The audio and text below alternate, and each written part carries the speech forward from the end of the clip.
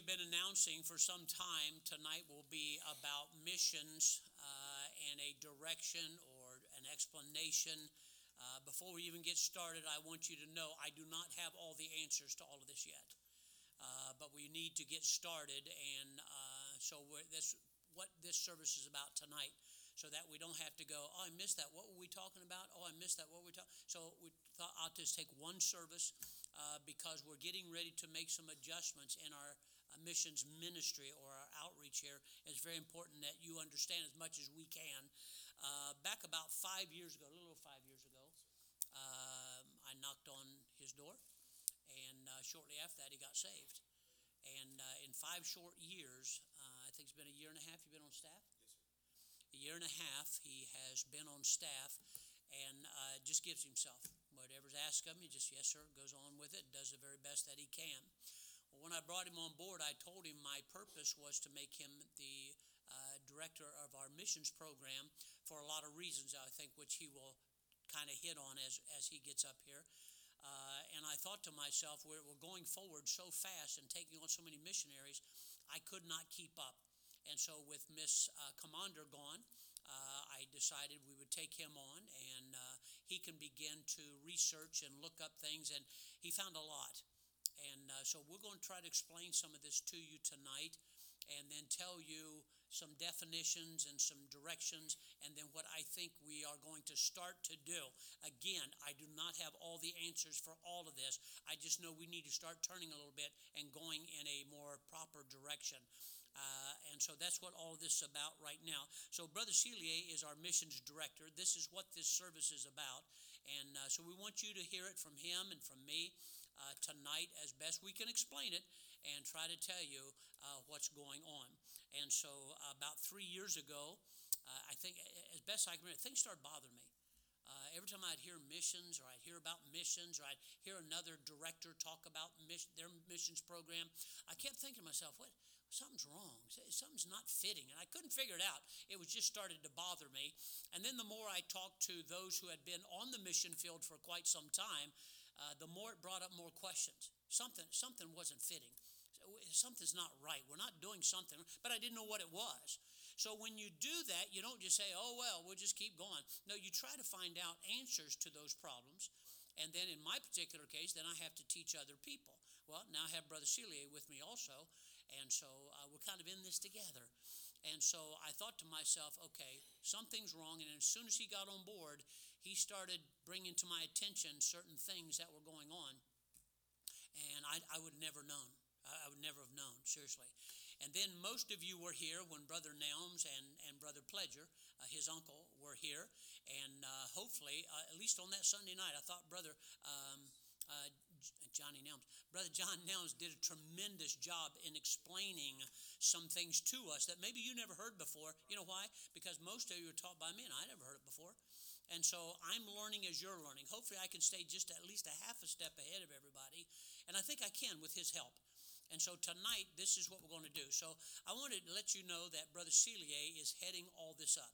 He and I work together, but this is his responsibility. I've handed it off to him. He and I talk about it. He and I organize it. He doesn't do anything with at least asking me or telling me what's going on. And so, but we're working at this together. We want to be a blessing to you. We want us to be a blessing to the cause of Christ. So that's kind of where we're at right now. So I want to introduce to you, of course, Brother, it's Ray and Celier. He'll answer almost anything. But it's R-A-Y-A-N. It's not R-Y-A-N. That's him. It's R-A-Y-A-N. Ryan. But he said if you call him Ryan, he'll answer anyway. And so that's why I call him Brother Celier. At times, I forget his first name. I've called him Brother Pledger for so long. So that's his first name. But I'm glad to have you here tonight. So here is Brother Celier.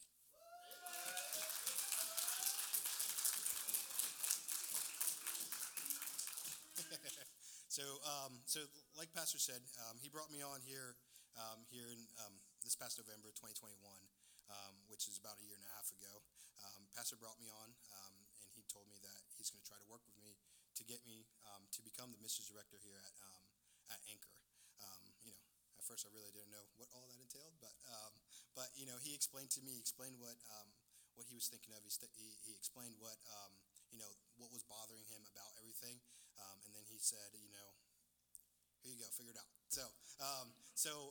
As we me and him talked more and more and more. So when I joined here, when I got here as missions director, we had 78 missionaries that we supported financially, and then we had that missions conference shortly after that in February, which put us up to 82 missionaries that we supported at that time. And Pastor was telling me kind of the things that he was concerned about, and the fact of not being able to keep up with a lot of the letters. Me personally, right now, it's sometimes really hard to keep up with a lot of letters. You're talking 80, or at the time it was 82 missionaries. That's a lot. But so when I came on, Pastor, told me my responsibilities were to read through all the correspondence of all the missionaries, get in contact with the missionaries, speak to them, let them know who you are, and try to foremost be a steward of what you guys give and what we give to for the cause of Christ. And he told me that, and he let me know, and I started reading. Pastor emphasized when we were talking what his idea was a missionary is. Just because I only know missionaries from, just like you guys know missionaries from what we experience here. They come in the door, and they say they're missionaries, just show us the videos, they go out of state. But there's three things that they always say when they come here to present to us, and it's we're going, win souls, baptizing, building churches, and that's what Pastor emphasized with us is what mission work should be, is that, and that's what he emphasized to me whenever we talked, whenever I started here. So starting to read the letters, I started realizing that a lot of the letters were there was a lot of talking about the mission, which is fine. I understand. You want to talk about kids, you want to tell them about your experiences, you want to tell them about what's going on there. But there was very, very, very, very few missionaries that actually talked about what winning soul was, what churches they were building, what they were doing. Most times it's the work that are there, talking about their kids, the activities, and things that they did along those lines. And the more and more I read, the more and more I realized it was just like, okay, but where's the soul winning? Where's the baptizing? Where's the building churches? And I started talking to Pastor about that. Pastor, I don't see it. I cannot put a number of what, and that was my big thing. My thought is, finances are coming in. Let's try to find and put a number of souls won for what we give. It's a weird way to do it, but it's a way to be efficient. You want to be as efficient for winning souls as anybody else, and keeping track of that and realizing that, and trying to figure out, how much money am I spending for my return, which is a soul, in my mind. So we just started going. That sounds very analytical, very worldly in that aspect, but that's just what I was thinking. But Pastor and I started talking. Pastor, I can't. There's this missionary, this missionary, this missionary. I could always see where they won souls, and I could give you stories from there. But then that's not all the missionaries. So Pastor and I talked about it. He said, I want you to go back, and I want you to figure out with the missionaries. So that was fun. So went back, got three letters from all our missionaries I could find. All the missionaries I could find. I took 3 of their mission letters from the past just to kind of go back and start over and start reading. And what I started running into is a lot of the missionaries that we did, and I say a lot, it was a few, but a lot of the missionaries that we did, correspondent-wise, I wasn't really finding correspondence. I looked online with all the database because Miss Sarah kept immaculate email records, and then she kept a really good records as far as letters. So the letters that they were sending in were being kept. But then I was going over and trying to read and looking. We had 82 missionaries at a time, so I'm trying to go back and find out, with these missionaries. And then there was a lot of missionaries that did not have, we didn't have, one, a way to get in contact with them. 2, we didn't have letters from them for a long time. And there was one of our missionaries particularly that it's been over a year since we actually received a letter back from him. So talked to Pastor about it, showed him, and he said, hey, I need you to get in contact with every missionary you can. Send them a letter. Let them know that you need to see what their letters see and see what's going on. Did that, and I got a lot of answers, but I also did not get a lot of answers still. And it wasn't that I only tried one time. Hey, I'm gonna send you email, and then that's it. No, there was multiple attempts for me to get a hold of them, and it did not happen. And so going through there, we talked to Pastor, and Pastor said, I mean, if they're not responding to you, then we want to drop them.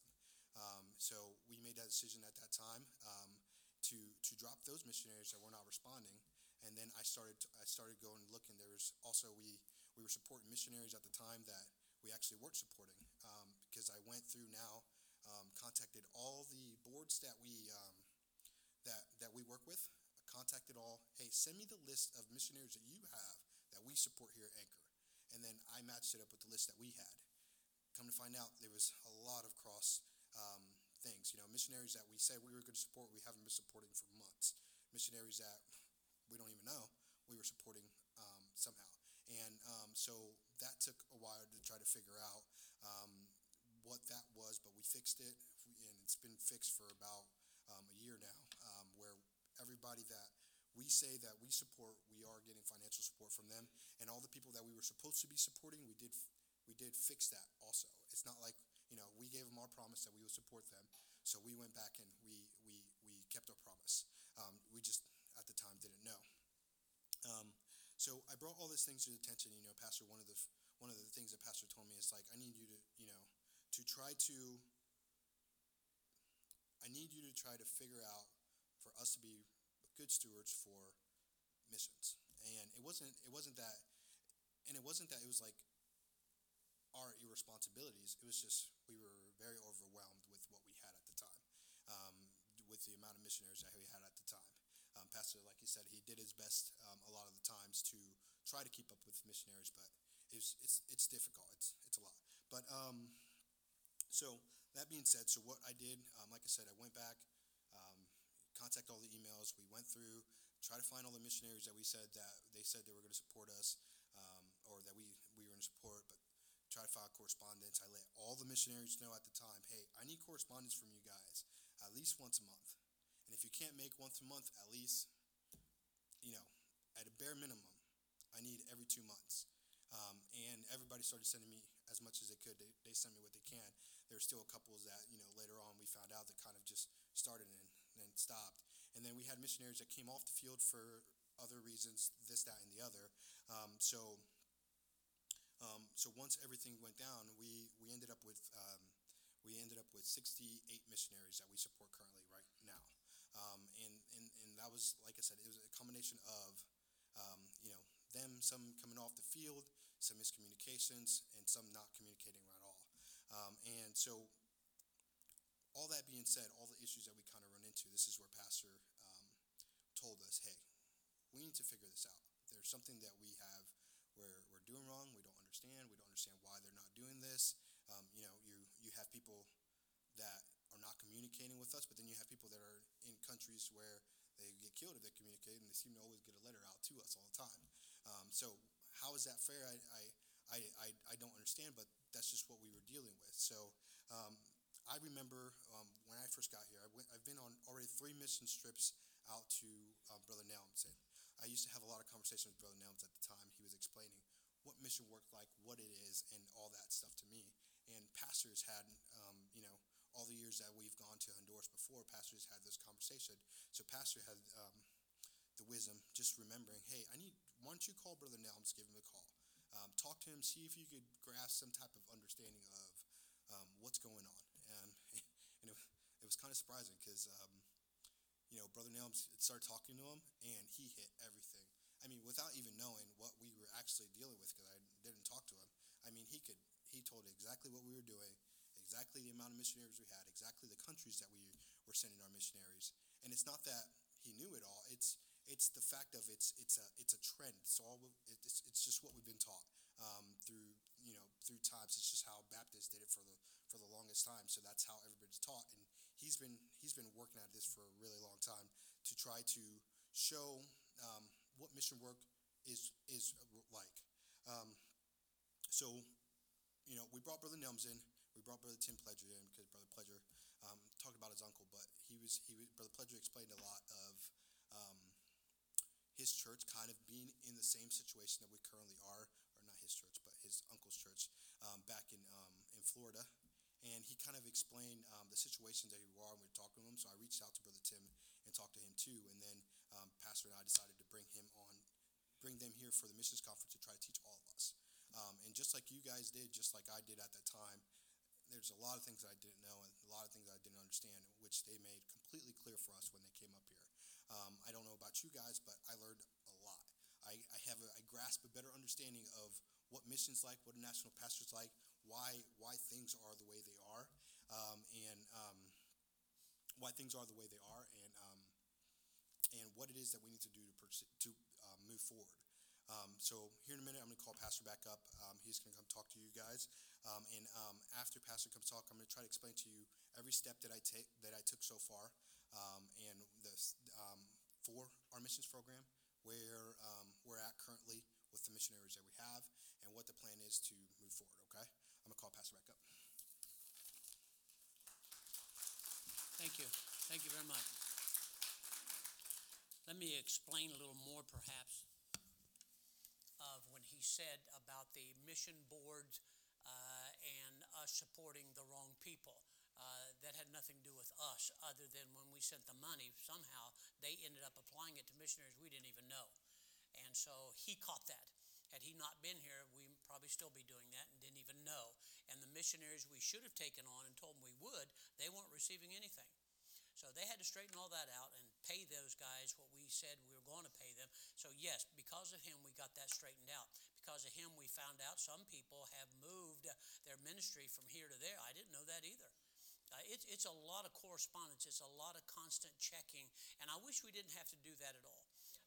But the person who brought this to my mind the first time was actually Brother Nelms. And he said, so how are your missionaries doing? I guess they're missionaries. He said, so you just leave it at that? What do you mean? He said, how do you know? And he began to tell me that even in Honduras and places he goes, that he knows missionaries that go down there, get all the support that they can. They go down there, they build a church and go there on Sunday morning, maybe Sunday night. Other than it, they live in another part of town. They're not involved with the people. They're not connected with the people, but they're drawing support. And every so many years or every 6 months, they'll come back here, get more support, and go back and live down there again. How do you check on that? I can't even keep up with all the letters we were having at that time. How do you keep check on that? So when Brother Celia came on board, he said, Preacher, I don't know if you know this. Preacher, are we supposed to be doing this? Preacher, what do we do about that? I didn't know. And so he's been a huge help to me to understand these kinds of things. Let's talk a little definition here again, okay? Let's talk about missionary. Missionary, by definition, is this. It means pertaining to missions. One who propagates the gospel. Now you say, well, preacher does that, soul winners do that. Okay, well, let's go on.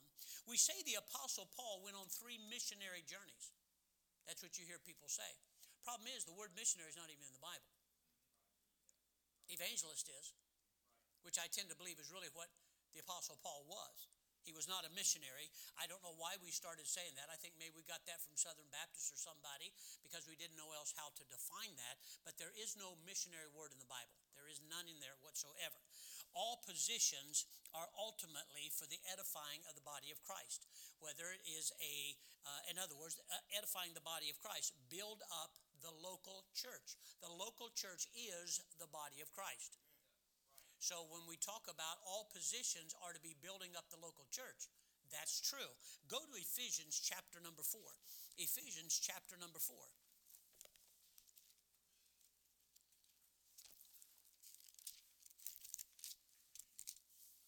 In Ephesians chapter number 4, look at verse number 11.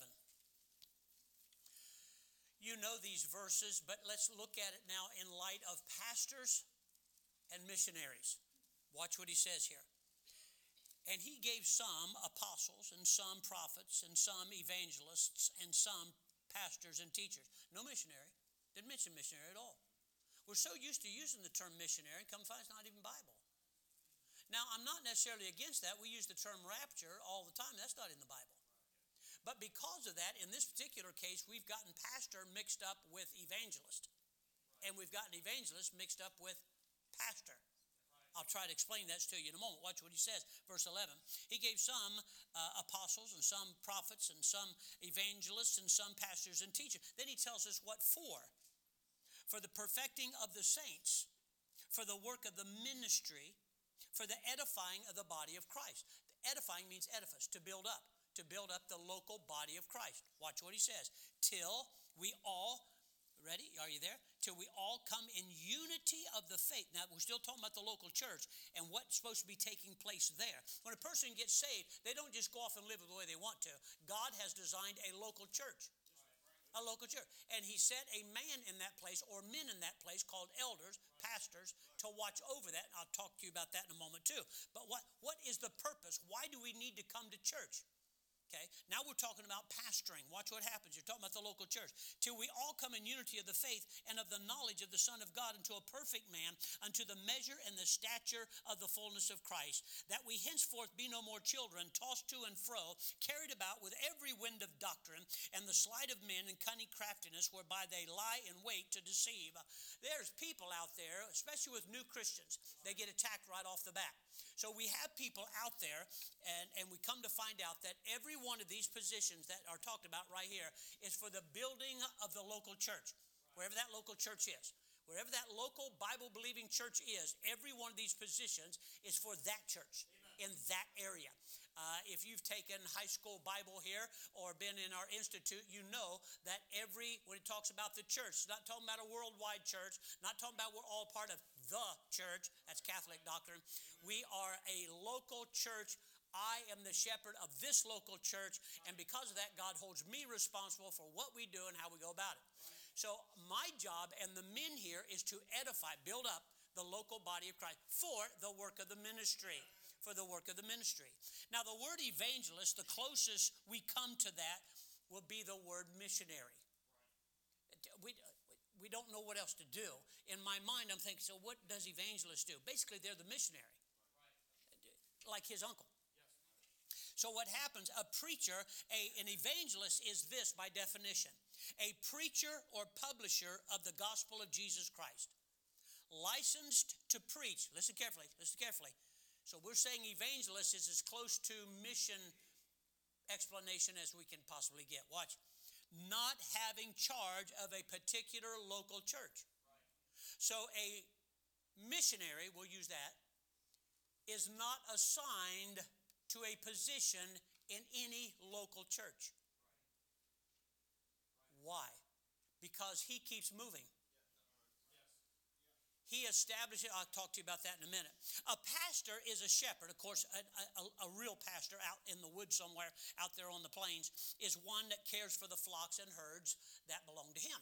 Now, apply that to a ministry. A ministry is a minister of the Word of God. Watch carefully. Now, I just told you that an evangelist or a missionary is not have charge of a particular local church.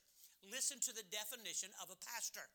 By definition, it is a minister, he ministers the Word of God, who has charge of a local church, whose duty is to watch over the people in his charge and instruct them in the doctrine of God's Word.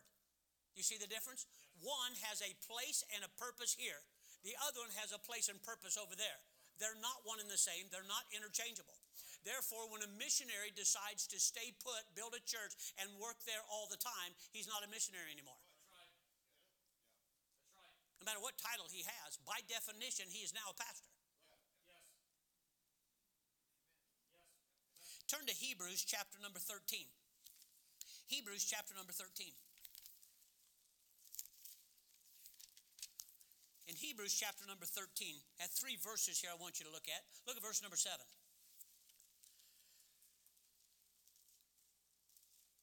Remember them which have the rule over you. That's not an evangelist. That's not a missionary. Watch what he says. Who have spoken unto you the word of God, whose faith follow. Now, if I've got a missionary and he's moving all over the world and training and teaching other people, how am I supposed to follow his faith? I don't even know where he's at half the time. But watch what it says here. Considering the end of their conversation. Go down to verse 17. Obey them that have the rule over you. Missionaries don't have the rule over you. Evangelists don't have the rule over you. A pastor does that. A pastor, whether you like the word rule or not, that's what the Bible talks about. He said, and submit yourself to, for they watch for your souls, as they that must give account. Evangelists don't give account for you. Missionaries don't give an account for you. Pastors give an account for you. In this particular case, I do. So now what I'm trying to show you is the absolute difference between an evangelist or missionary and a pastor. A pastor is someone who's been called of God and now is assigned to an area, to a specific group of people. A missionary, well, I'll talk to you about that in a moment also. Look at verse number 24, same chapter. Salute them that have the rule over you and all the saints. And it goes on and talks about those in Italy, talking about Italian people. Anyway, so elder, we hear that word elder, right? Now, it is true that an elder is an older person. That's what elder means. But in the church, in the first churches that were started, elders were men who enjoyed offices and ecclesiastical functions. The word elder also applies to apostles, pastors, teachers, bishops, overseers, and evangelists, elders. So now I'm confused. Hang in there. After Paul and those that traveled with him preached, I'll show you some Bible here in a minute. After they would preach in an area, they would go to an area where a lot of Jews were. First of all, that's where he started. He would go to a place where there were a lot of Jews, and they would preach the gospel. He was taking the gospel. He wasn't preaching Bible. He was taking the gospel. Though he did argue with people, and he did argue with people about the law versus grace. Paul did that all the time. We come to find out people got saved. Then he taught them the basics of remember, they didn't have a Bible. They didn't have a Bible. So once Paul won them to Christ, he taught them the basic doctrines of the Christian life. Then he established elders in that place. I'll show you in the Bible here in a second. He put elders. He didn't just walk away and say, hey, you folks are on your own. Thank the Lord, at least you're saved. That's not what he did. That's not the way God set this thing up. God set missionaries and or evangelists, soul winners too, but soul winners bring everybody back to this place, back to this place. Missionaries go from here. They establish things like the Apostle Paul. He didn't go on 3 missionary journeys. There's no missionary in the Bible. I think Paul was an evangelist. He wasn't a pastor. You'll not find where Paul pastored ever anywhere. So what we find out, though, in all of this, Paul would preach the gospel. He would then get these people together. He would establish them in basic doctrines of the Bible. Then he would apply and establish an elder or someone that was traveling with him temporarily until elders could be assigned to that church. An elder is also a pastor. You follow me? Okay, so this is kind of where we're at. So what happens here is he placed a pastor over these believers, and then he moved on. Paul did not stay. I stay. I'm a pastor. I'm not a missionary. I'm not an evangelist. I don't start something and move on. I don't go for, evidently a lot of pastors are doing that too. Anyway, Acts chapter 14. Acts chapter 14. Go to Acts chapter 14.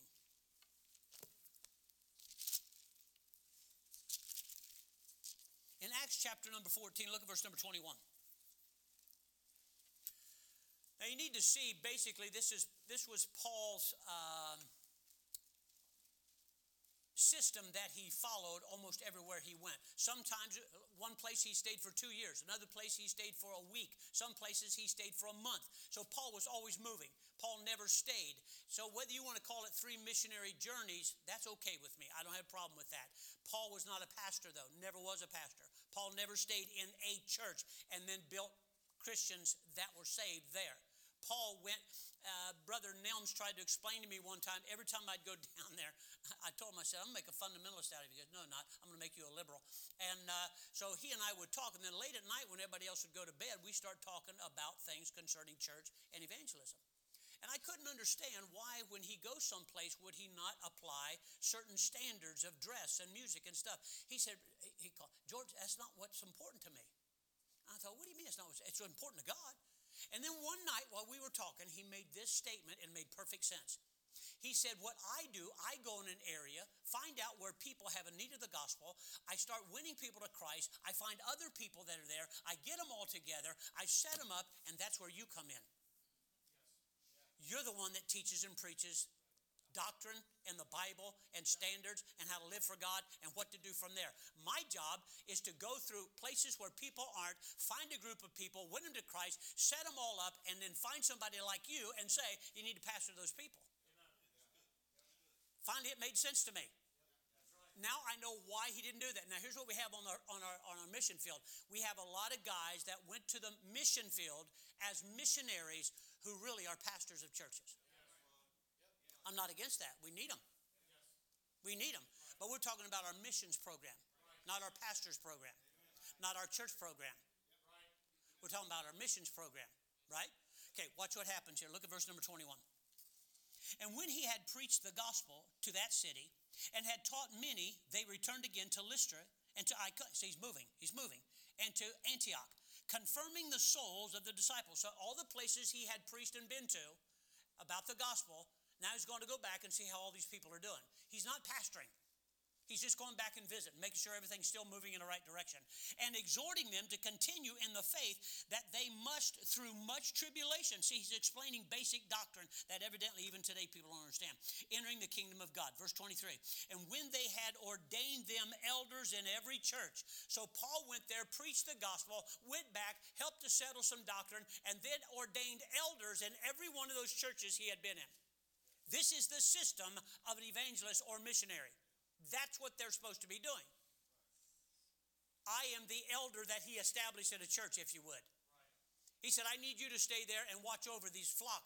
I got it started. Now I've got to move on. So here, elder, you take this and start teaching them what God wants them to do. Watch what else he says here. So we find out here, when he had, verse 23, ordained elders in every church and had prayed with and fasted, they commended them to the Lord on whom they believed. And after that, they passed through Pisidia and passed through Pamphylia. And when he had preached the word in Perga, they went down to there and thence sailed to Antioch. From hence, they were recommended to the grace of God for the work which they have fulfilled. And when they were come, they had gathered the church together. They rehearsed. Now they're coming back giving a report in Jerusalem and Antioch. So let me tell you what happened when we went to all these places. This is what he's saying. He rehearsed all that God had done with them and how he opened the door to the Gentiles. So Paul starts off going from city to city and place to place. And when you read the book of Acts, this guy was always on the go. I mean, he was always on the go. And come to find out, when that was done, one of the first things he did, he basically settled them down, gathered them together, and said, I need an elder in this church. And then, if they didn't have one, a lot of times he would take one of his companions that traveled with him, and I'll show you later on, you stay here, we're going to move on. But when he came back, he told them, you need to, now these people are starting to grow. I need a man out of that church that God has called to watch over that church. You don't just start a church, and you don't just watch over a church. It's a called position. Go to Acts chapter 16. Acts chapter number 16. In Acts chapter number 16. Now, folks, if God called you to be a missionary, be a missionary. If he called you to pastor, you're not a missionary. You're not a missionary. Watch what it says, Acts 16, look at verse number 4. And as they went through the cities, they delivered them the decrees for to keep, that were ordained of the apostles and the elders which are at Jerusalem. And so were the churches established in the faith and increased in number. He just got through telling you they went back and put men in all those churches and established them in the faith, and things begin to increase. Now I have a local church in an area that before just had some saved people and they didn't know what to do. Now, Paul said, I've given you an elder, and this is what he's saying here. Look at verse 6. And when they had gone through Phrygia and the region of Galatia and were forbidden by the Holy Ghost to preach the word in Asia, for some reason the Holy Ghost said, no, Paul, you're not going that direction. And after they were come to Mysia, maybe, they essayed to go to there, but the Spirit would not let them. They also passed through. Look at all these places he's going to. And he came down to Troas. A vision appeared, and we come to find out that Macedonia had been praying, we need to hear something from God. Yes. Guess who showed up? Paul. Paul went went down there. Paul went down there and did the same thing he did everywhere else Paul went. Paul went down there and preached the gospel to these people. They were waiting on it. They knew there was something wrong. They didn't know what it was. They were searching for something, didn't know it was God, didn't know it was Jesus Christ. So Paul went down there, and the Holy Spirit led him down that way. Go down to verse number 10. And after he had seen in a vision, immediately we endeavored to go to Macedonia, assuredly gathered that the Lord had called us for to preach the gospel to them. He didn't go down there preaching the Bible. He didn't go down there and set himself up as a pastor. Hey, there's a place down here, could use a good church. That was true, but that's not why Paul went there. Paul went there to do what? Preach the gospel to them. And we come to find out he established a church there. Go to Titus chapter number 1. Timothy, Titus, Philemon, Hebrews, James, Peter, John, Jude, Revelation. Titus. As soon as I find it, we'll all read there. Titus chapter number 1, look at verse number 4 and verse number 5. Now, Titus was one of the young men, probably 40 or 50 years old, that traveled with the Apostle Paul, just like Luke did, and just like Titus and who? Timothy. Someplace you'll find him called Timotheus, okay? And you'll find here, look at verse number 4. To Titus, mine own son, after the common faith. He's talking about spiritually. He said, this young man's been with me. I'm telling you, he's as close to me as if he were my own son. I've taught him the gospel, which ever since he's been saved, we've been together, learning together, traveling together. So he refers to him as my son in the common faith. Grace, mercy, peace from God our Father, Lord Jesus Christ. Verse 5. For this cause left I thee in Crete. So he takes one of his own companions who he has been teaching and training, that was traveling with him, and left him in Crete, which is a city, that thou shouldest set in order the things that are missing, things that are lacking. Titus, I need you to go down here, and I need you to set some things straight in this local church. Why? Evidently, they didn't have a pastor. They said, you need to stay here. There are some things lacking in their understanding and the way they're doing things. And then watch what he said. You're not going to stay there necessarily. Ordain elders in every city as I had appointed thee. So again, Paul goes down. He finds new places. He preaches the gospel. He settles things a little bit. He either puts one of his own men there until they find a proper someone that God has called and an elder to watch over that area. Normally, it's somebody from that church or that area, right. A national. Right. Yep. Then he turns it over and says, don't keep preaching the gospel. I've already done that. I need you to establish things that are wanting, things they need to learn, things that they're still missing. I want you to do that. So all are needed. Pastors are needed. Evangelists are needed. Publishers are needed. Well diggers are needed. School builders are needed. Teachers are needed. All these things are needed. I'm not saying they're not necessary. We're talking missionaries as opposed to pastors. All of these things are needed. But there seems to be a title applied incorrectly and to almost anybody nowadays. Missionary. Listen carefully. A pastor is not a missionary. An assistant pastor, whether on a foreign field or in America, is not a missionary. Check this out, okay? They're on a foreign field and they've established a church and they come here and say, I'm a missionary in wherever, New Zealand. And I'm a missionary there. And yeah, that's my church, and those are my people, and I go there, and I'm here to get support. We go like this. Man, isn't that something? This guy's got a church in New Zealand.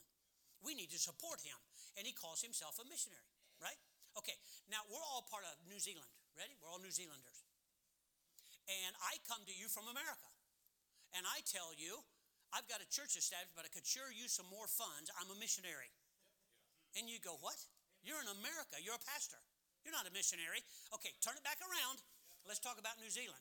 New Zealand, when a person decides, I'm going to stay right here and build a church, and I'm not going other places to spread the gospel, you are not a missionary. You are a pastor of a church, just like I am. I'm a pastor of a church in America. Okay, put me in Mexico, and I build a church. You guess what I am? I'm a missionary now. I'm not a missionary now. I'm a pastor of a church. What throws us is the foreign field. Do you know to them this is the foreign field? Do you know a lot of countries starting to send missionaries to America? Which they should. We need it. Now, so what happens here is this. A teacher in a local church is not a missionary, whether in America or over there. Our teachers are not missionaries here. We have teachers. Where's Miss Emma? Where? She's not a missionary. She's a teacher in America. Jessica is not a missionary. He's not a missionary. He looks like a missionary. He's not a missionary.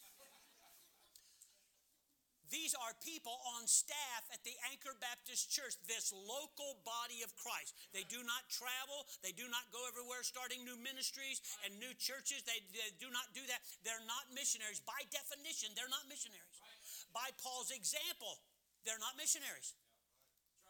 So what do we have here? A supplier of church materials is not a missionary. I know we got people that go to Thailand in big containers full of Bibles and all like that, and we're missionaries to Thailand. No, you're not. You're a supplier of missionary materials to missionaries and pastors in that church. But you're not a missionary. I'm a literary missionary. No, you're not. Where you get this stuff at? Or literature missionary. One who watches over an orphanage is not a missionary. You say, I'm on the mission field. No, you're in another country. You're in the mission field if you're a missionary. Okay, from their perspective, I'm on the mission field. You said, no, you're not, preacher. Okay, just turn it back around. Let's follow example and definition. I would be a missionary to some people. Why? Because I'm on a foreign field and I can sure use support. I'm doing a good work and you folks need to support me. We have people call themselves missionaries that basically are pastors and come here and ask for support. And because they're in the Philippines or Thailand or something like that, we go like, they're missionaries on a foreign field. It's just the way we've been taught to think. Well, this is what started bothering me back about 3 years ago, and I kept thinking, something's wrong here. I can't put my finger on it, but something's wrong. Missionary belongs to a local church. All Christians should belong to a local church. Every person should have their local church that they are responsible to and a man of God that they answer to. This is why I'm not for parachurch organizations. They don't need to answer to anybody. A parachurch organization is somebody who really doesn't belong to a local church, but they're doing a work for Christ. Then why did Christ give his life for the local church?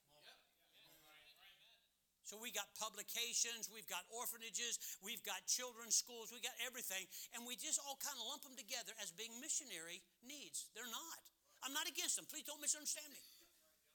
More orphanages need to be started. More schools need to be started. More help needs to be out there. But we're talking about missions and our missions program.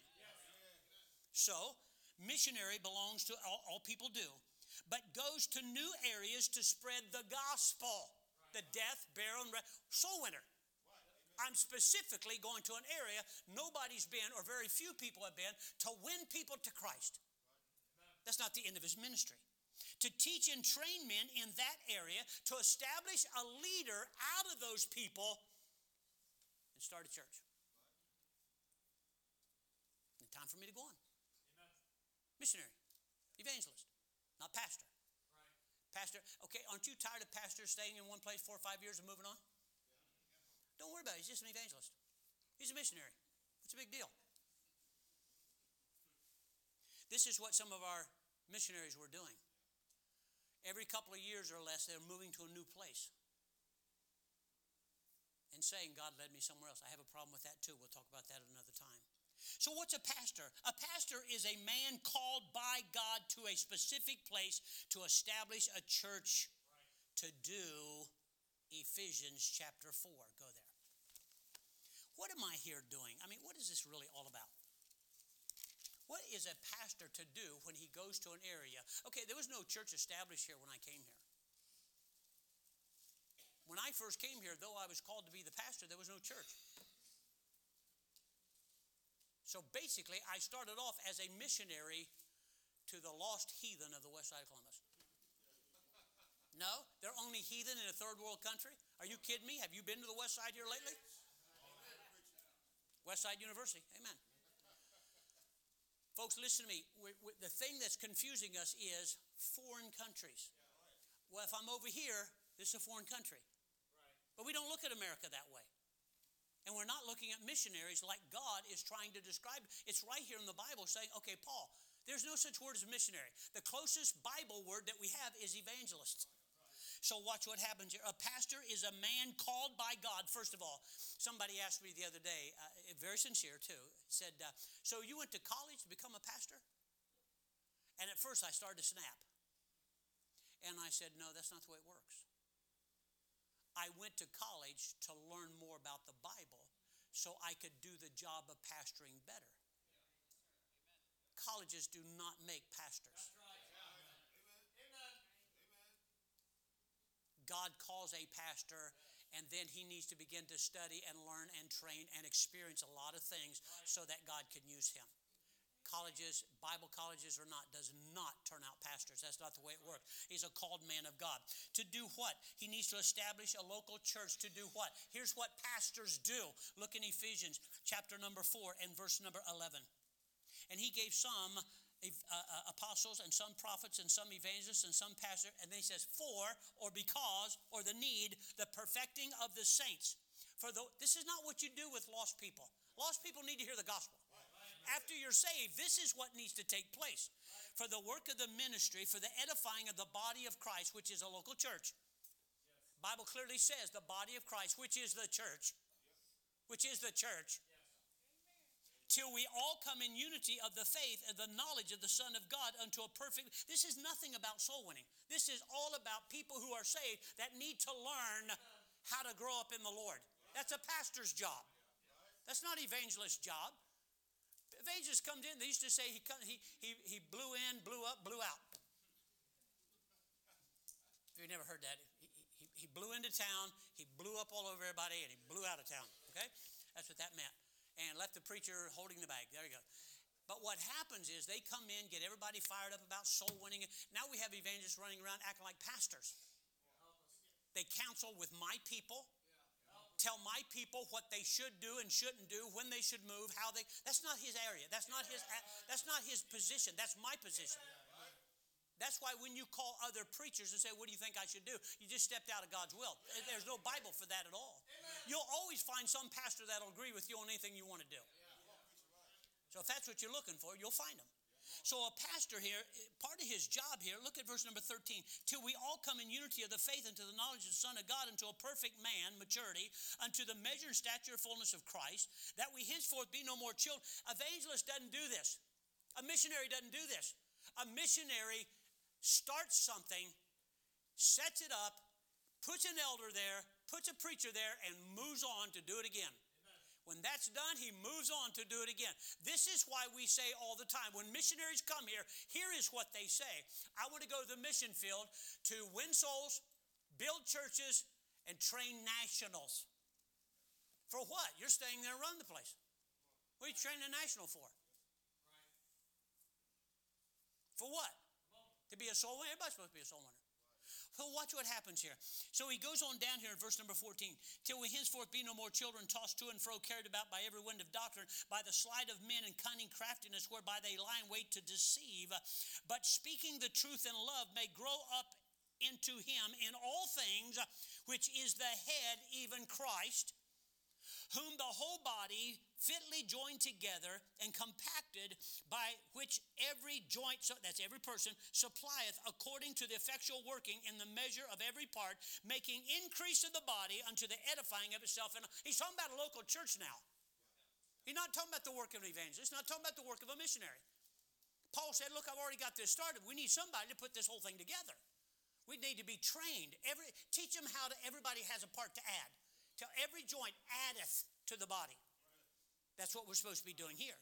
And so what we find out, we have so-called missionaries, on foreign fields in one location who are actually pastors and or staff members of a local church. And they will even come back to the States and say, we can't make it, and we still believe we're buying into this missionary thing, that they need more support.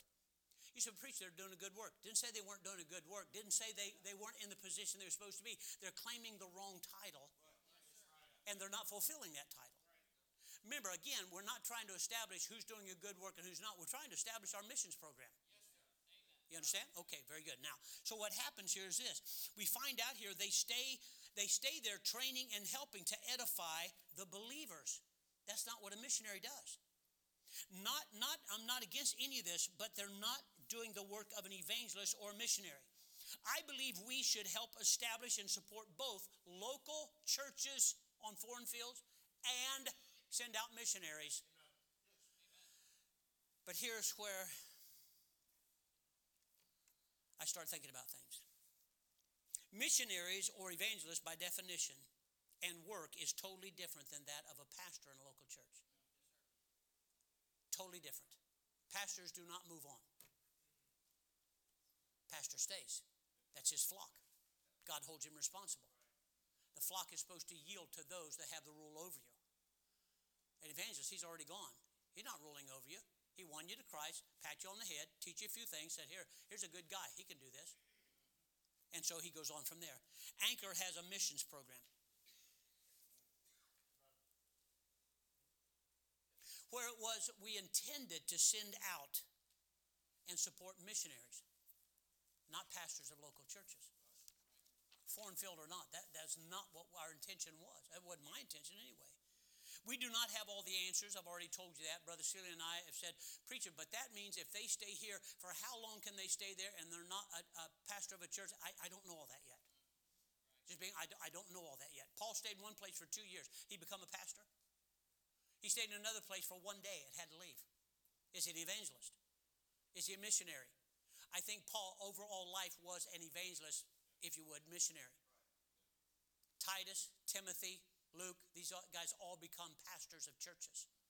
Not pastors of the church like it's one big church. Pastor of local churches. Every church you find in the Bible is associated with a visible local area.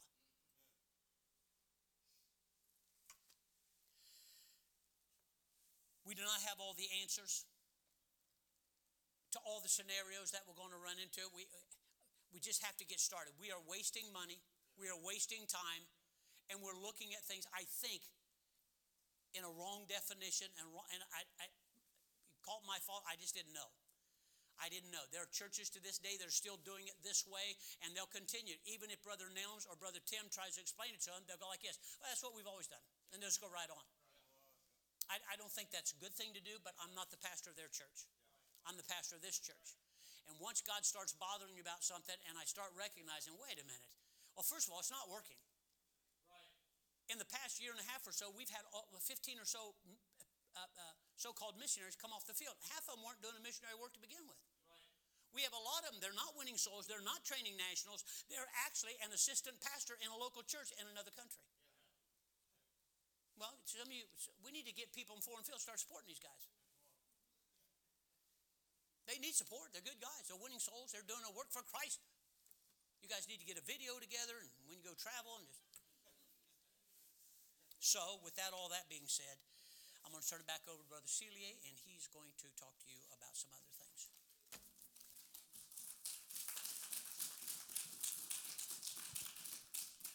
So, Pastor just did an amazing job explaining what the mindset of our church should be, because it's what his mindset is, of what pastor believes is a missionary versus a national pastor. As Pastor said, he wants to go in two directions. He wants to split our mission program into what it should be. Missionaries, which is what our mission program is, and then us supporting national pastor in foreign countries to help them in those things. Because like he said, they're both worthy of support, but with missions program, we're going for missionaries. And with the supporting of the national pastor, like I said, there's pastors out there doing amazing works, and I'm going to show you a video here in a second of one in particular that we support. He's a pastor in a foreign country, but with his church, more than they've planted and trained, and they have a Bible college there. They've done an amazing work in that country, and we've been supporting him for a while, but does he fall under the definition of a missionary? He does not. But again, it's one of those worthy causes, just like just like um, Beam, just like Best Ministries, where they do the Bibles. But that's the two directions where we want to draw that line and split it off in our understanding of what a missionary is. So Pastor and I, we've talked about criterias, just so everybody understands about who we are supporting here in this church as missionaries. And I wanted to give you guys a few. Number one, as you heard, they need to be a soul winner. They need to be constantly winning souls. That's why they're going over there to win souls and get people baptized and build churches. That's the other thing. They train nationals. They need to be going to specific areas that we're looking for. We're not sending missionaries to the same areas that we've been sending for for a long time. We're targeting specific areas. We're looking for missionaries that are going to specific areas, and if they don't fall within that area, unfortunately, we are not taking you on. The next thing, they need to have experience. We're somebody that hasn't done it. We're not going to support them going through the entire process from start to finish for them to get on the field and then ended up, after a while, dropping out, which has happened a bunch of times. So we are only taking missionaries on that have experience here. And the last thing is they have to keep communication with us like they should. One of the first things that we did once we spoke with Brother Nelms, and once we had a meeting and everything, Pastor was saying an understanding. I sent missionary questionnaire to everybody. All the missionaries that we support, I send a questionnaire. What churches or how many souls have you won this year? What's your position title? I need to know what it is that you fall under. And I should have phrased it differently, because all of them, they say they're missionaries, but not really. If you find and you figure out the description and what the understanding, you don't fall under those categories. So I sent all the information. I got all of them back except a couple, but that will be taken care of. But the point is that those are the criteria, just so everybody understands that Pastor agrees that is what a missionary is, and that is what we're supporting. So right now, currently, we have 68 missionaries that we support currently right now. 22 of them fit under the category of what we consider to be missionaries. They're doing the work. They're winning souls. They're not under anybody. They're doing the work. They are missionaries, and they're doing the work of missionaries. That's 22 of them that we have. 14 of them fall under the definition that Pastor talks about, which is what a pastor is in a foreign country. They're doing. I'm not saying they're not doing good work. They're doing amazing work, but they're not missionaries. And then we have another 14 that kind of I've considered in more of a servant aspect of it. They work for a local church as a teacher, as some type of outreach ministry, something like that. But that's another 14 of them out of the 64. Those are the missionaries that we currently have that I've received back from the questionnaire. And with my understanding, what me and Pastor have talked about, that is what we currently have. 22 missionaries that we support are missionaries as we know missionaries. Another 14 of them fall into the category of national pastors. And then the other one I call servants, because it's different outreach ministries worthy of support, but they're not missions. But as Pastor and I have talked back and forth, he has made the decision, and I agree 100%, that we cannot fault the missionaries that we currently have on support for them. We cannot fault them for our misunderstanding of what missionaries are. So Pastor's made the decision that we will not be dropping any missionaries that we currently have, unless they're blatantly, not following or not understanding or not communicating like they should. Then yes, we will drop their support. And again, it has happened. There's a couple that I need to look at now because they still haven't sent me back the questionnaire, which they had a deadline for. And me and Pastor are going to talk about those here in a few. But the point, all that being said, that is what our definition of a missionary. A missionary's job is to go to a foreign country and go from place to place, new places that haven't been reached. You're not going under an umbrella of somebody else. You're going to a different area to establish, win souls, train national, baptize them, and establish a church and move on. That is the job of missionary. That is what we believe missionaries are, and that's what our mission program, our mission funds is going to go to. Here in a second, I'm going to play two videos. One is the video of what we call foreign pastor, like I said, the amazing work they're doing. They're just not missionaries, but they're doing amazing work. So you guys have an understanding of the differences, what we're thinking about when we talk about a missionary versus a pastor, okay? Brother Jordan, you good to go? God showed his love by giving his only begotten Son. And see, if we want to show our love to the Ghanaian people by sending our finest, I'd like our God team to come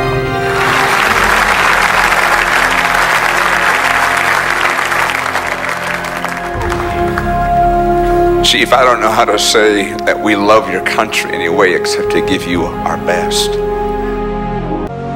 Our goal at the First Baptist Church of Kumasi is to build a pattern ministry that will train and equip African leaders who will likewise go all over this great continent of Africa and the world, reproducing what they have learned here. Hi, I'm Ted Spear, missionary to Ghana, West Africa, and pastor of the Fundamental Baptist Church International. And I want to introduce you to my good friend, Kingsley Ade Jesse. Brother Kingsley came to us about 6 years ago as a lost young man who wanted to serve God. We were able to win him to Christ and train him for the gospel ministry. We're now standing on the future site of his new church. I have the greatest confidence in Kingsley. He has started several successful ministries in our church. He started an information center ministry where we preach the gospel to thousands of people every week. He also revitalized our school ministry where we preach to hundreds of students every week in our ministry. And then third, Kingsley has started 2 successful bus routes. The second of those bus routes is right here in Montpontagne.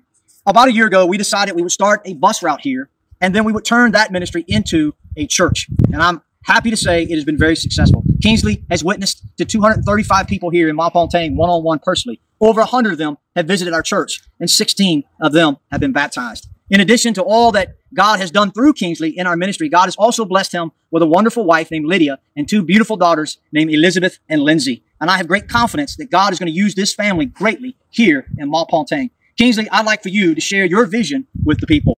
It is my desire to have a Bible-believing church in this community that will reach people for the Lord Jesus Christ. And currently we have a house that we have rented for Bible studies. On Sunday nights, we are averaging 36 people that are coming to Bible studies faithfully. And also on Saturday morning, we are averaging 21 people that are coming for soul winning training and going out with me in soul winning. I'm so excited about what God is doing in this ministry and what he's going to do in the future. Thank you. All right, we're here in a village called Petrensa, and it's a Saturday night, and we're heading to a service, and some people over here waiting for us, and excited about the opportunity to preach to one of our daughter churches. On the camera, I got my translator, Brother Stephen Apoku. It's been raining a lot here. It's rainy season, so you have to watch where we step. Show them where we're walking here, Stephen. This is Pastor Collins the J, who's walking in front of us. He pastors one of our churches nearby.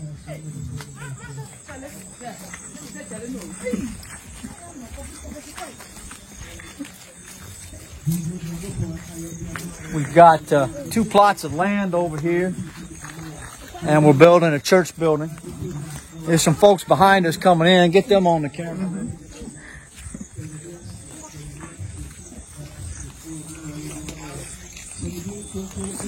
So they've rented some tents for tonight for the service.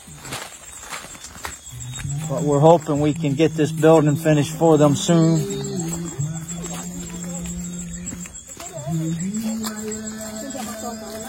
I just hope I don't fall while I'm on this camera.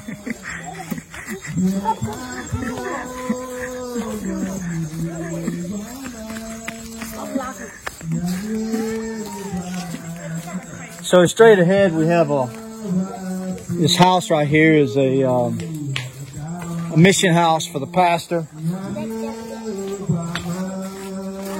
And then on the left is where we're putting up a church building.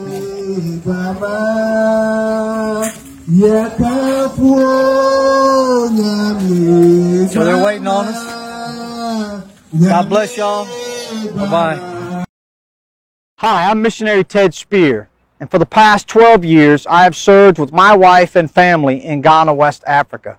It has been my privilege to lead Team Ghana, a group of missionary families who, by God's grace, have established the Fundamental Baptist Church International, a church averaging 700 in weekly attendance. In 2008, Team Ghana established Howes Anderson College of West Africa, a Bible college primarily training pastors. The men that we have trained in our Bible college have gone on to plant over 40 different churches. In 2010, we began Fundamental Baptist Academy, a school training, educating young people to serve God. Our school has over 400 students, of which more than 100 are receiving free tuition. In 2017, we started the Fundamental Hour, a weekly television program that broadcast on one of the most prominent stations in Ghana. This program is also sent out throughout the African continent, allowing hundreds of millions of people access to the gospel of Jesus Christ. In 2021, we started a radio ministry. We are now weekly preaching on existing radio stations throughout the city of Kumasi. Also in 2021, we started an orphanage where we currently take care of 54 orphan and needy children. The headquarters for all of these ministries is located in Kumasi, a city in the Ashanti Kingdom of Ghana. Hi, I'm Ted Spear, and my family and I are in our 14th year service here in Ghana, West Africa. In this update video, I want to highlight both my wife and children's ministries, as well as some of our most recent church planting efforts. It's an incredible privilege to serve here at Fundamental Baptist Church. I've been given the opportunity to teach a ladies' Sunday school class. It has been such a blessing to me to see how these ladies learn and grow, and for me to learn and grow with them. We are currently in a lesson series about soul winning, and I've been so excited that many ladies have stepped out of their comfort zones and are working at sharing the gospel with people in their daily lives. I have also involved myself in our nursery, specifically with our 2- and 3-year-olds. I've been scripting and illustrating Bible stories for them and training young ladies to work with these little ones, because I believe that the sooner we begin teaching the truth, the more readily it will be believed. I am also one of our church pianists, and I get to accompany our choir each week. My life is full and fulfilling, and I'm so grateful to have a part in this ministry. One of the joys of our mission work is watching our children participate in the church's ministries. Our children are all active soul winners and serve in church ministries. Rachel, our middle child, just finished her schooling last year and has just spent the last 9 months serving on our church staff. She will be beginning Bible college this January at Howes Anderson College. Our youngest daughter, Grace, loves working with little children, and she is a very devoted nursery worker, helping to care for the children each Sunday morning. Recently, Grace and our son, Michael, have both been very active leading and helping to conduct Bible clubs for children in the local areas around our church. It is such fun to watch them lead in these ministries. The heartbeat of our ministry here in Ghana and West Africa is winning souls and making disciples, which culminates in seeing other churches planted. Our college student, Pastor Joshua Haruna, recently started a new church in the community of Salaman. They have been meeting under a tree. This is the first church ever in this remote community, and we're thankful that they now have the first church building as well. This church is averaging already in just a few short months 115 people. In July of this year, we commissioned a new church planting team led by our graduate and pastor, Otri Bwachi. This team has started a church in Fawasi and has plans to start another church in Afinso in the beginning of next year. Ofinso is a major population center just north of our main church here in Kumasi. In the year 2011, we sent our graduate, Pastor George Minion, back to his home country of Liberia to start a church. Earlier this year, one of his college graduates just started a church in the country of Sierra Leone. We're very excited about this development. Our graduate, our missionary to Liberia, has started a Bible college, and one of those students has started a church in another country. What a wonderful blessing. Not only that, but in January of next year, 2023, he has another man that he's training who plans to go to the country of Cote d'Ivoire. And then also they are actively training a pastor, Ted Roberts, to go to the country of Guinea. The fields are fruitful here in West Africa. Please continue to pray for us and to support us as we labor here in this fruitful field for the Lord Jesus Christ. Thank you. Anybody out there? Hold that for a minute. I don't mean to take a lot of time. Did you catch some of that? At the beginning it said Pastor Ted Spear. Later on he introduced himself as what? Missionary Ted Spear. They're doing a great work. That's not in question. They're building churches, they're training nationals, but they're doing it from one location. Somebody has to go. Now what they're doing, they're building a church, they're putting a pastor there, and that's exactly the way it should be done. But we're talking about somebody going to an area that there's not a church, there's not a people. Getting some people together, spreading the gospel, and then turning it over to him. Ted Spear, do you see the size of that church? Does he still need our support? Well, let's put it this way. All churches could use more money. Amen. Right? Richest church in America. Somebody said just today, well, they have a big church. They can afford that. Big churches have big problems. Big debt, big everything. And normally the preacher's big. And so what you have here is he has established a local church, and he is the pastor of that church. He is no longer a missionary. But we're interchanging these words. I'm all for what the guy's doing. Actually, we're going there. That's the place in Ghana we're going to go. And all these other churches they have started, that's what every local church should be doing, is starting other churches, right? And then you establish somebody from your church to that church and say, you stay there and train like Paul did Titus. You follow me? Okay, now you're going to watch, I think, about a missionary. Now you're going to see a short,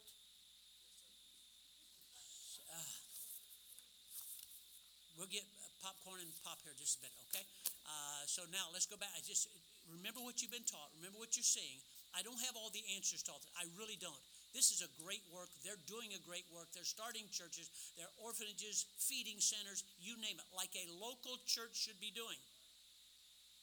That's not what a missionary does. So we can talk about supporting local churches if that's what we want to do. But actually we're trying to define our missions program. And that's what we're trying to do, okay? All right, let's go ahead.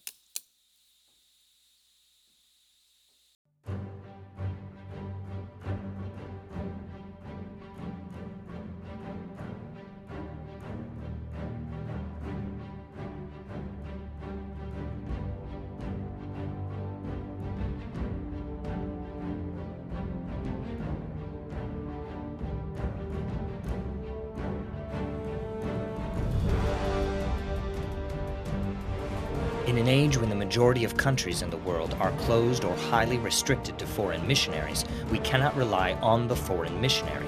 We have to use the national preachers to win their own people. It was Paul and his Greek preachers who changed the world, and the advantages of supporting national preachers in that day are the same as they are today. Over 50% of all nations are currently shut to the traditional missionary, and that number is expected to increase. Yet in all reality, no country is closed to the national preacher. He goes where others cannot or will not go. He has citizenship. When you close the doors of a country, you lock in the national preacher, providing him with a captive audience. The typical American missionary spends their first 2 to 3 years in language school before ever beginning the ministry. But for the national preacher, there is no downtime spent in learning a language. They're generally multilingual, and many will speak 5, 10, or even more languages of the tribal peoples within their regions, rapidly increasing the spread of the gospel. Over 40% of American missionaries who start their years of deputation never make it to the field. Every national missionary is already on the field and actively involved in church planting, with or without regular monthly support. And when inflation rises, his standard of living remains equal to those among whom he ministers. The nationals don't have to raise funds. They work in the fields, sell food in the markets, make clothes, build houses, drive taxis, or whatever they have always done, preaching every night when work is finished. And working with their hands gives them the opportunity to meet more people with whom they can share the gospel. The purpose of funding is not to help them start a work, but to dramatically accelerate their efforts, which are handicapped by the lack of any funding at all. Over half of the American missionaries who make it to the field and last for the first 4-year term never return.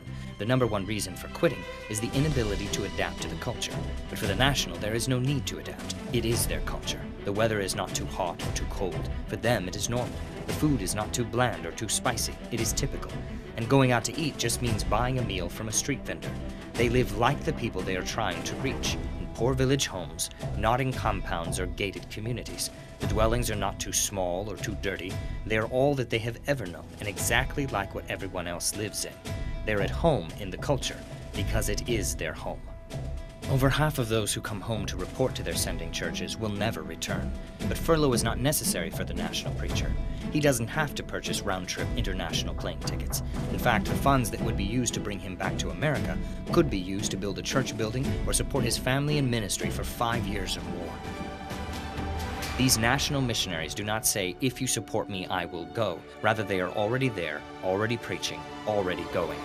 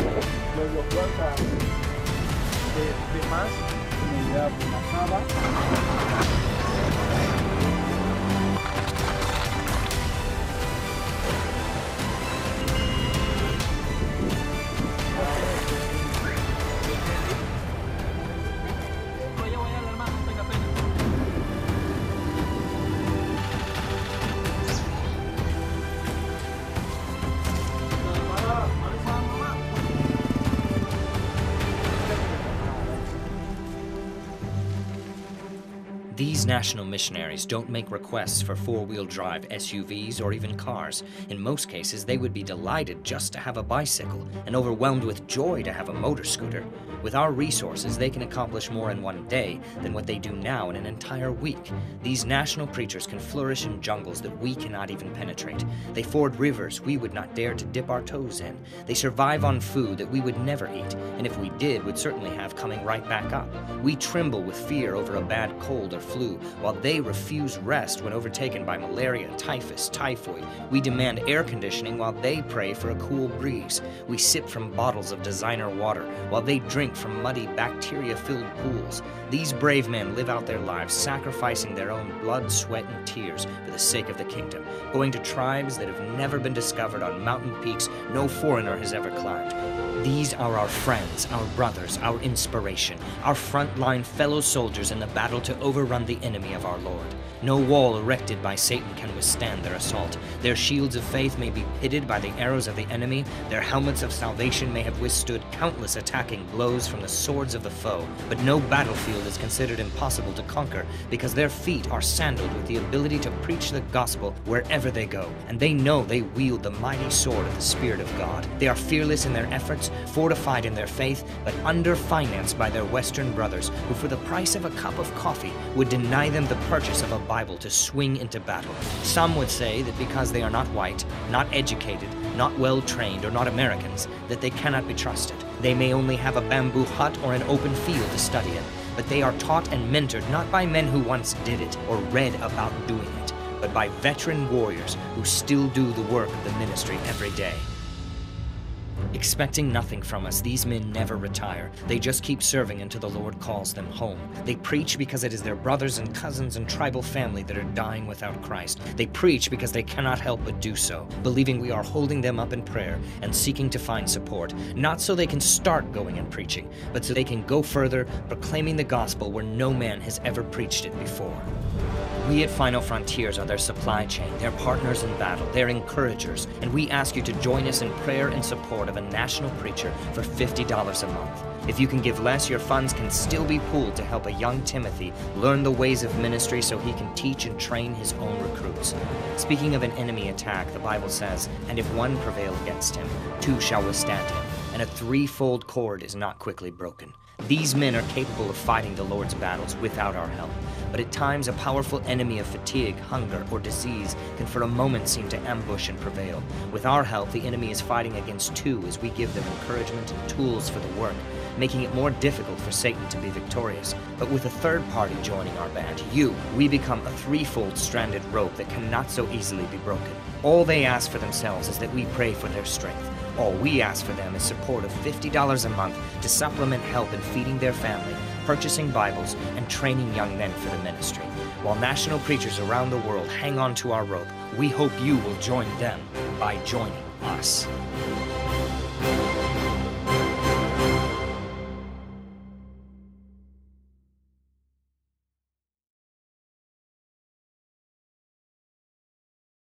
What our mind is, and which I think it should be our mind of all of us. What we talk about, like pastors talk about, national pastor, and what we think a missionary is. So that's where we're at. This is an example, is the video of what we believe is the directions that we need to go into our understanding of it. Like Pastor said, we don't know everything. We're still trying to figure out as we go, and we'll try to keep you guys updated as we go as much as we can. But this is a great starting point for all of us to be on the same page. I think that all of us have the same understanding. We understand what we need to do. And then Brother Tim, when he was here, he also talked about that second part of missions that we always seem to forget about the Great Commission. And it's the going of us, this church going. It's also in the Great Commission for us to go as a church, when he was talking to, when the Bible was talking about it. So Pastor and I, we've talked, and we're going to start doing a lot more of that from this church. The goal for our church is for this church to hopefully go around the world and preach the gospel as much as we can, because that is one of the commandments that God gave us in the Great Commission.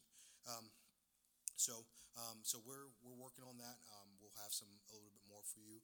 I know right now we've worked on, we've already have a couple trips lined up that, like he said, we're going to Ghana to meet with Brother Tim out there. It's going to be Pastor I and three other men here at the church.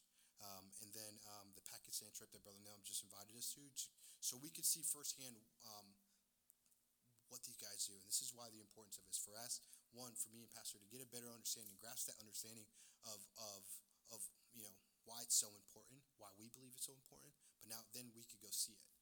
So that's the opportunity for that Pakistan trip. And then we're going to Honduras back in 2024, back with Brother Nelms.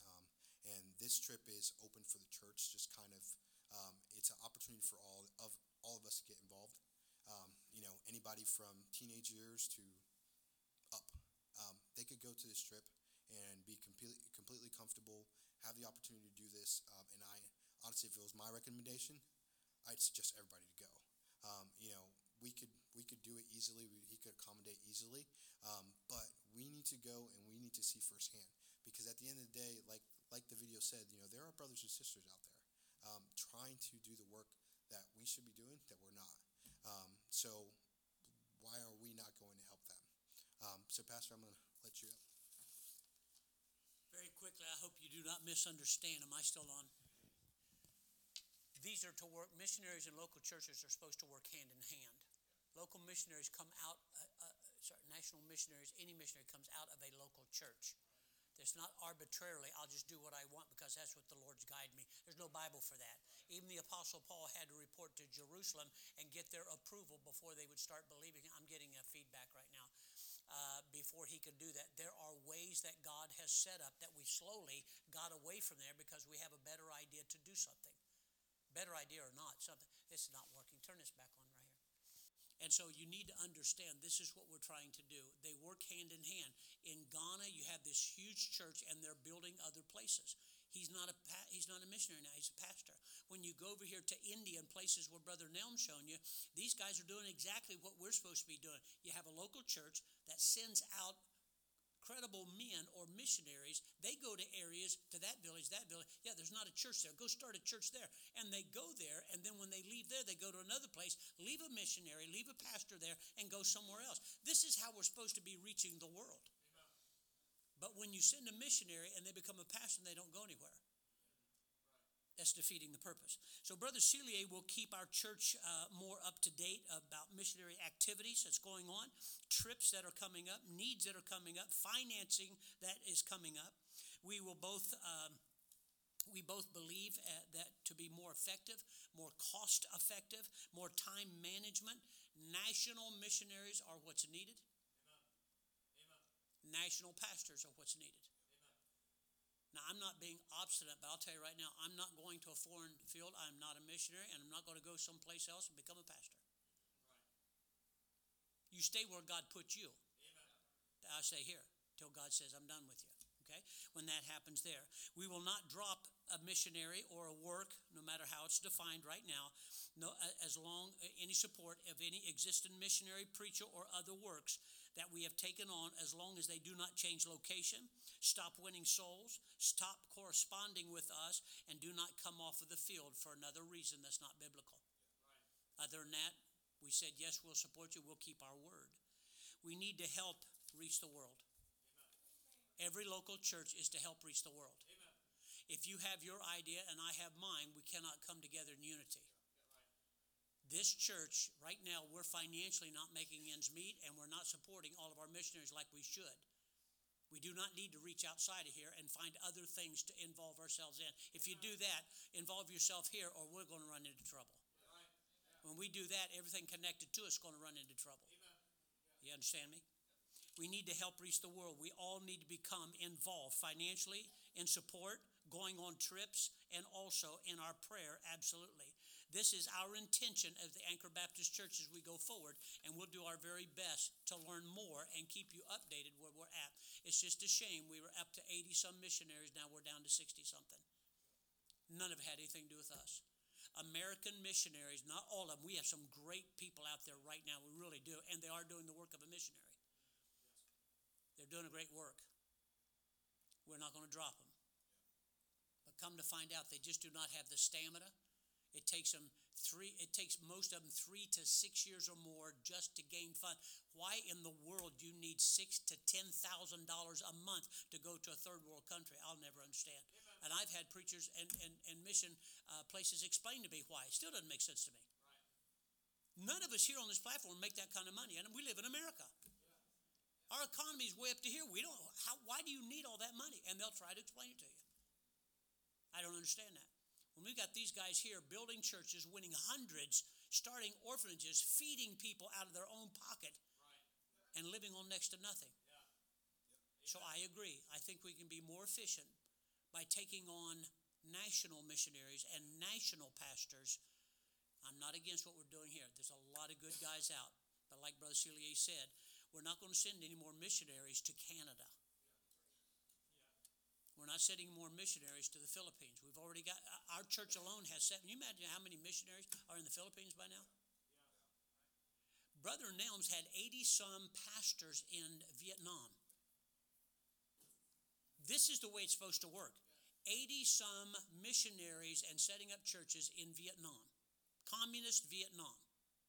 One day he receives a letter after I don't know how many years saying, "Dear Brother Nelms, we no longer need your support."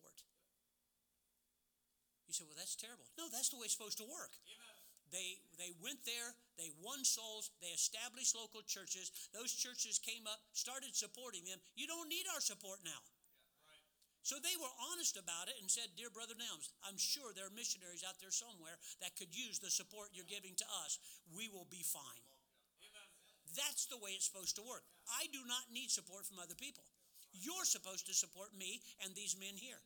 That's what a local, just like Ted Spears.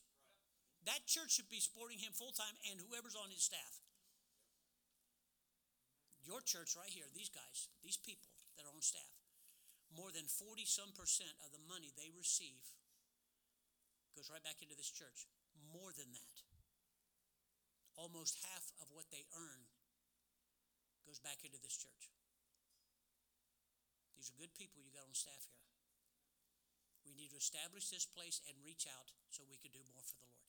This is our intention. I hope this makes sense to you.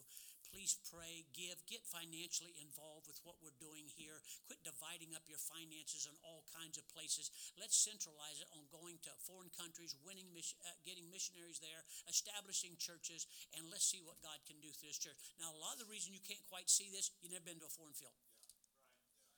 We're going back to Honduras next year. We're going to Ghana. We're going to Pakistan. Israel is not a missions trip. It's just a dream that I've never had, and that's why I'm going there. All right? You're welcome to go. If you can foot the bill, you're welcome to go along. All right? But in the meantime, you say, what's all this about? It's more than just being a world traveler. It is about the heart of God trying to get that in me so I can give it to you. You can go along. You need to be a part of that, okay? Let's stand. We'll be dismissed. Thank you so much. I hope this made sense to you. Father in heaven, thank you for the patience of the people. I ask you to please bless us. May we come together in unity as a church should. May we all have a purpose. May we all realize part of our job is to reach the world also. I will not go to a third world country. Most of us never would. But there's a national there that's willing to win souls and go into places I would never think of going. Already knows the language. Already has a heart for it. I could support him for a whole lot less than $8,000, $9,000, $10,000 a month. So God, I pray that please give us wisdom in this area. Give our people a unity in heart, emotions, prayer, financing, that we might help win this world to Christ before it's too late. In Jesus' name, amen. God bless you. Thank you for being, what? Oh, yeah, go ahead and say. All right, let's sing this chorus here. Around the corner, around the world. Ready? Around the